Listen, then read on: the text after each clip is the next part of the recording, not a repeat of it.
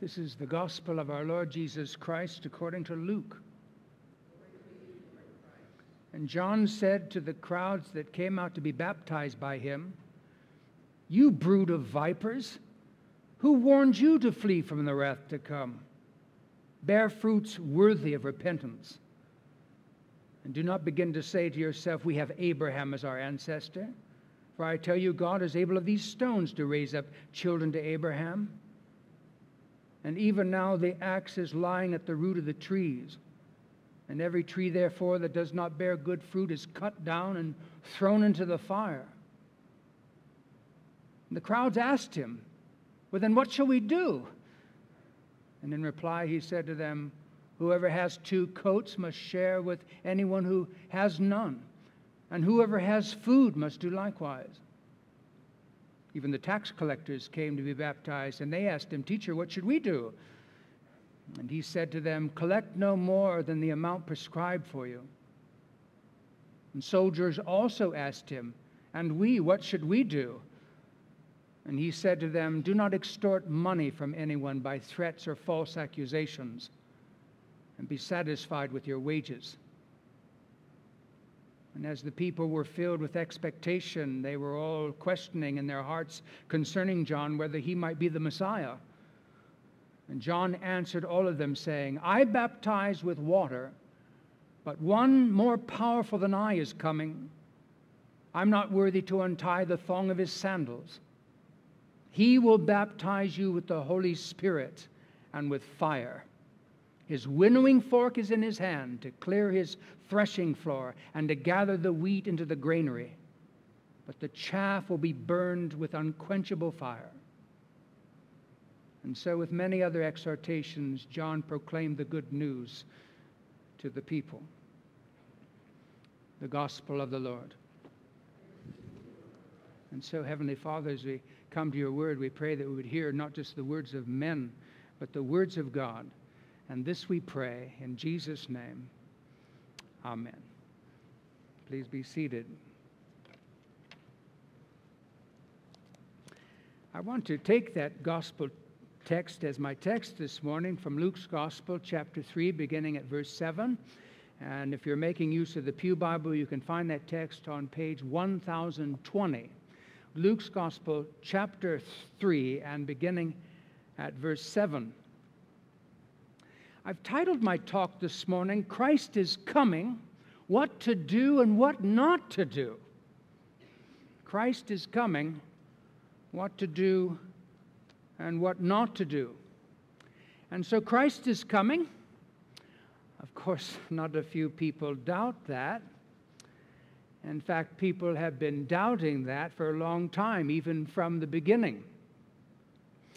And for those who might be tempted to doubt the reality of Christ's coming, which Christ himself said can happen at a time when you least expect it, the Apostle Peter wrote this in the first century. He said, "Do not overlook this one fact, beloved," he's writing to Christian people, "that with the Lord 1 day is as 1,000 years, and 1,000 years is as a day." Well, we've been waiting a couple thousand years. That's the way we mark the time. Just a couple of days with God. We're wondering when he's going to get around to doing what he said he was going to do. And he would reply and say, "It's only been a couple days." Don't overlook this one fact, beloved, that with the Lord 1 day is as 1,000 years, and 1,000 years is as a day. And so the Lord is not slow to fulfill his promise, as some count slowness, but rather God is patient toward you, not wishing that any of you should perish, should he come too soon, but that all should reach repentance. And still, of course, some might think it's stupid to believe in the coming of the Lord. In fact, I like that saying someone has attributed to Noah. I think I mentioned it a week or so ago.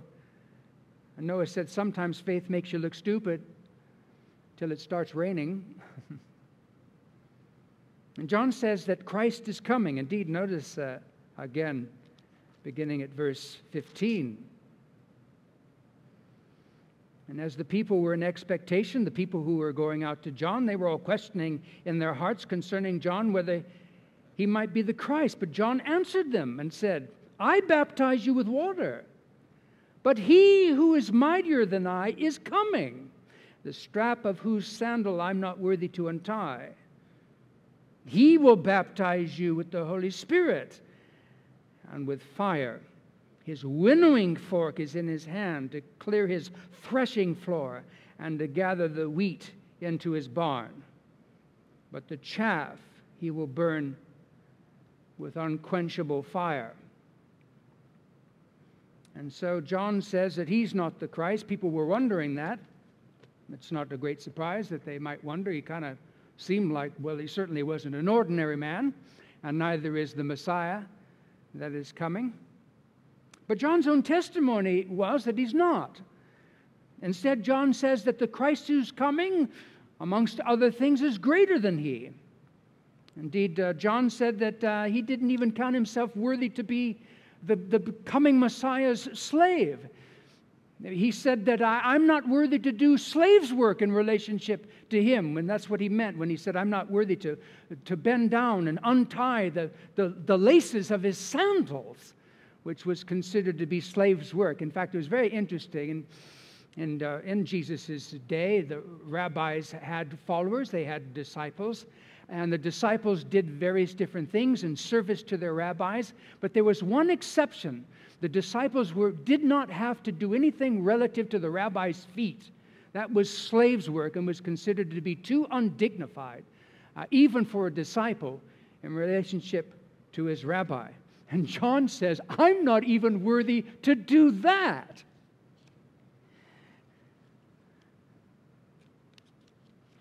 And John says that while he baptizes with water, the Christ that is coming will baptize with the Holy Spirit, which is really an extraordinary thing to say. It's interesting, these things in the Bible that are so shocking, and maybe we don't get shocked by them. Maybe we're not paying close attention. I mean, we understand John was baptizing people in water. The one who's coming will baptize you with the Holy Spirit. He will baptize you in God, Father, Son, and Holy Spirit. Indeed, John says that this one who is coming will baptize with the Holy Spirit. In fact, by the way, and you may not even realize this, but this is the experience of every true believer in Christ. And the apostles made much of this because Jesus touched on it, perhaps for the first time in any fuller sense, just the night before he was betrayed, or the night that he was betrayed. In fact, Paul, writing to the believers at Rome, wrote this famously in Romans chapter 8, beginning at verse 9. And you believers at Rome, you're not in the flesh, you're in the Spirit. If in fact the Spirit of God dwells in you, anyone who does not have the Spirit of God doesn't belong to him. And if the Spirit of him who raised Christ from the dead dwells in you, he who raised Christ from the dead will also give life to your mortal bodies after you die through his Spirit that dwells in you. Verse 14, and all who are led by the Spirit of God are the sons of God. This is indicative of being born again, being a child of God. All those who are led by the Spirit because they've been baptized in the Spirit are the sons of God. And the Spirit himself bears witness with our spirit, or the immaterial part of us, our mind and our heart, that we are the children of God. And John says in addition that when this Christ comes, he will also baptize with fire. Indeed, John says that he will separate the evil from the good. Jesus talks about this in other places when the Son of Man comes in all of his glory. He will separate the nations as a shepherd separates the sheep from the goats. Seems to be a particular and central theme of what will happen when he comes again. separation of the evil and the good, the separation between those believing and those who are unbelieving, as we would use the language here, as was used in Peter and by John, the repentant and the unrepentant. And he will judge. And hence we have this, as John used it, this threshing floor metaphor. Indeed, notice again verse 17. His winnowing fork is in his hand to clear his threshing floor and to gather the wheat into his barn, but the chaff he will burn with unquenchable fire. Now, we don't understand this offhand. It has to be explained. It has to be explained to me. It has to be explained to you. I've never seen this done. I read about it in books. But in ancient times, they would go out to what they called the threshing floor. Sometimes it would be a place that was slightly elevated. And there in the Middle East, as the dusk was coming, there'd be a couple of hours where the wind would pick up. And this is the time when they would do their threshing and their winnowing. And they would take the wheat that had been threshed and been ridden over and loosened up so that the chaff that surrounds the kernels of wheat has gotten loosened up, and then they would take these winnowing forks and they would throw it up into the air. And the kernels of wheat, which were much heavier than the chaff, in fact, the chaff hardly weighed anything, the wheat would fall right at the person's feet, and the chaff would blow all over. And then finally the chaff would be collected up and burned because it's garbage. What's interesting is John says, not that the Christ will get round to doing this. In fact, he's speaking in the present tense. He says the winnowing fork is in his hand. He's all ready to do this. To winnow the wheat and to gather the good into his barn. That it might be dried and ground up and turned into bread, a good thing. But the chaff will be swept up, collected, and thrown in the fire, because the chaff is good for nothing.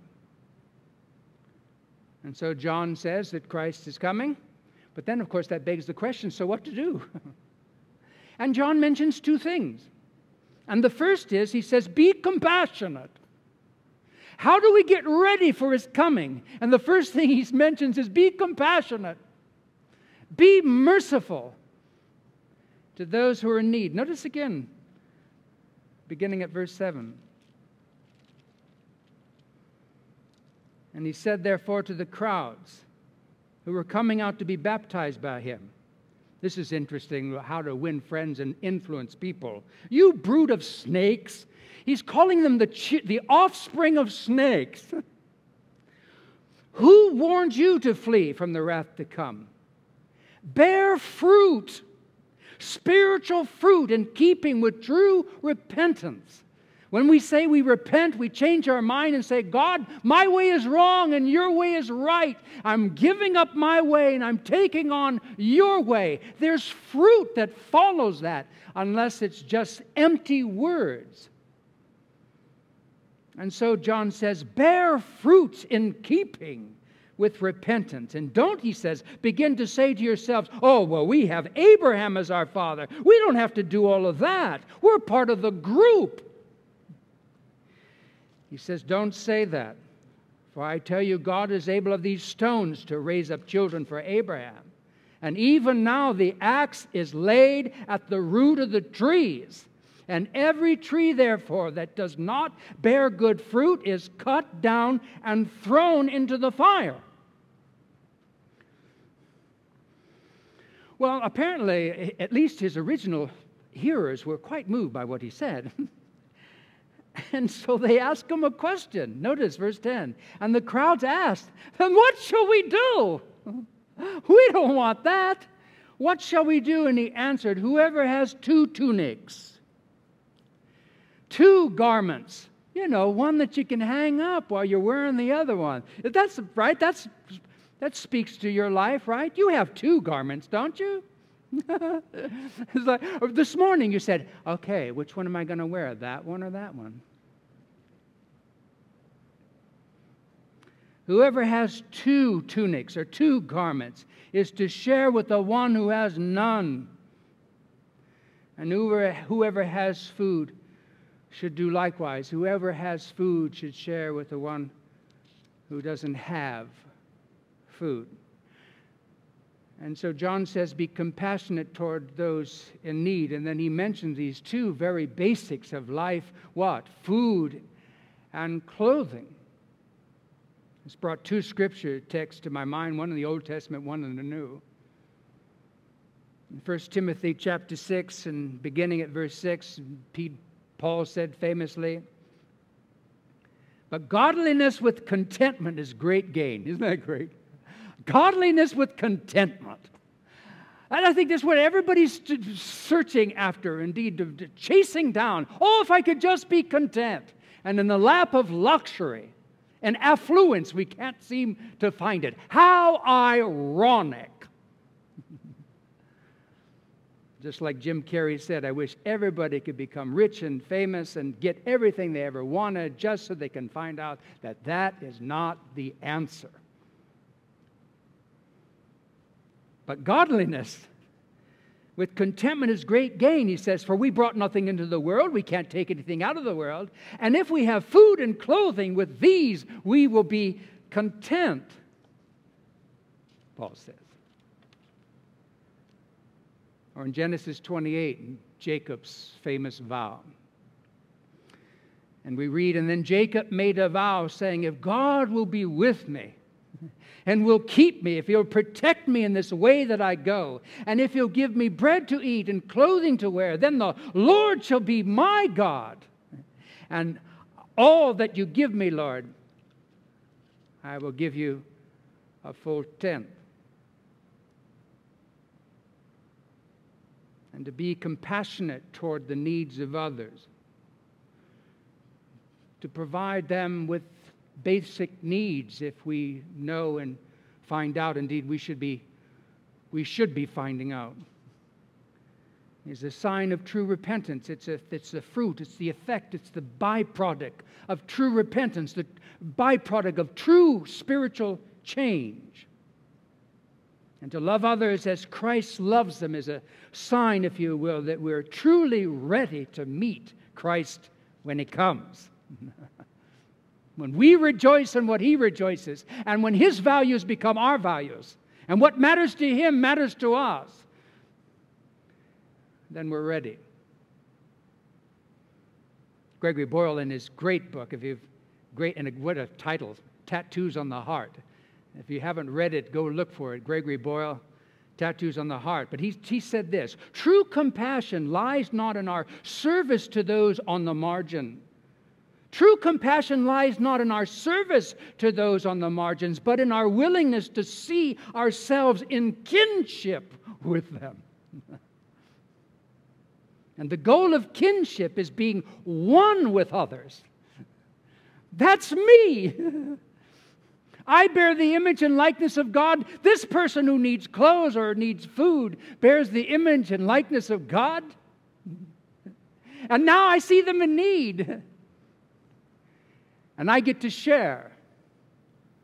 The goal of kinship is being one with others. He continues, indeed, Jesus was not a man for others.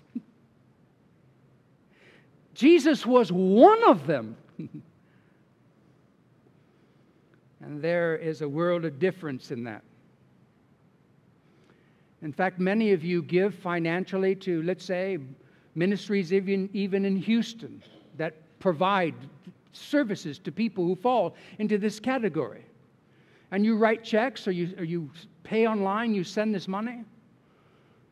But maybe you've never really had a conversation with the people who are on the receiving end of what you give. Why not call up that ministry and ask if you can come visit and meet some of those people? And maybe not just one time, but maybe on a more regular basis. Some of you give, as Linda and I do, to children overseas. Linda and I have children in Kenya and Bangladesh. And letters come to you, right? And then you're invited by that ministry to respond and write a letter back. But you're so busy. And so the money gets sent, but you don't really know a lot about that child. We just got a letter, and I responded to it, came a week or so ago. And Mercy in Kenya, she said, "Let Victoria know that I'm praying for her, that God will fulfill all her dreams." Can you believe this? Yeah. You know why? Because we're not just people for others. We're one of them. And when we treat them as just an object, we fall short of what we could when we're given opportunities to really connect and build a relationship. And so John says, be compassionate toward those who are in need. And then John says, and be just in your dealings with others. Notice beginning at verse 12. And then the tax collectors came to be baptized, and they said to him, "Teacher, what should we do?" And he said to them, "Collect no more than you're authorized to do." Now, tax collectors, especially in Jesus' day, were notorious for collecting more taxes than were required. In fact, that's how they made a living. Rome said, "You better collect this so much for us," or Herod, depending on who you were collecting taxes for. And then, but the guy who has, or the family that has to pay the taxes, they haven't got any, they don't know. They're presented with what, by the tax collector, this is what you owe. And many of them became very, very rich. And just the fact that they were Jews collecting taxes for the Herod, and who was not particularly well liked in Palestine because the Herods were appointed, they were close with the Romans, or directly by the Romans. These people were not allowed, tax collectors were not allowed to go to synagogue and so on. It's interesting that John doesn't say stop collecting taxes. He just says don't gouge people. Be fair with them and be just. Indeed, John says that this is to bear true fruits of repentance, to be just and honest in your dealings. And so we have those two things. John says, be compassionate toward those who are in need and be just in your dealings. Are you just in your dealings? In your business dealings? Would people describe you as fair? That's what this means. Now, we'll leave it with her. We'll leave it with him. We know that she's fair. Reminds me of what the prophet Micah said famously. Micah chapter 6 and verse 8. God has told you, O man, what is good. God has told you what is good. And what does the Lord require but to do justice? To do justice. To be fair and honest. And to love kindness. What an expression. Do you love kindness? Or is kindness something you feel like you have to do? Love it, the prophet says. Do justice and love kindness. Oh boy, I get to be kind again. In fact, it's so good, I think I'm going to put it on the calendar. Monday, Tuesday, Wednesday, Thursday, Friday, Saturday, Sunday, kindness. And walk humbly with your God. Do justice, love kindness, and walk humbly with your God. And then John tells us what not to do. And what does he have? Two things. And the first is, don't abuse your power. There probably is, except maybe, well, even some of these teenagers in here, they got power too. Yeah, I'm remembering, yeah, there's power, right? People at the school get bullied, right? There's people with power and others that don't. The victim and the perpetrator. John says, what should you do in light of the fact that this righteous God is coming in the person of His Son, Jesus Christ. Don't abuse your power. Notice verse 14. And the soldiers also asked him. These are probably Jewish soldiers that would have served with Herod or were members of the temple guard. The soldiers also were coming out. They asked John, and what should we do? I love this. Man, what should we do? What should we do? And notice what he said. And he said to them, do not extort money from anyone by threats or by false accusation, and be content with your wages. Soldiers were notorious for abusing their power. Can you imagine? I mean, they're the law come to you. And extorting money from people. Well, you know what we're going to do to you? We're going to take you down here. I don't know who's going to look after your family. But if you give me a few denarii, by the way, what have you got? What would you be willing to pay? And what recourse does this poor peasant have?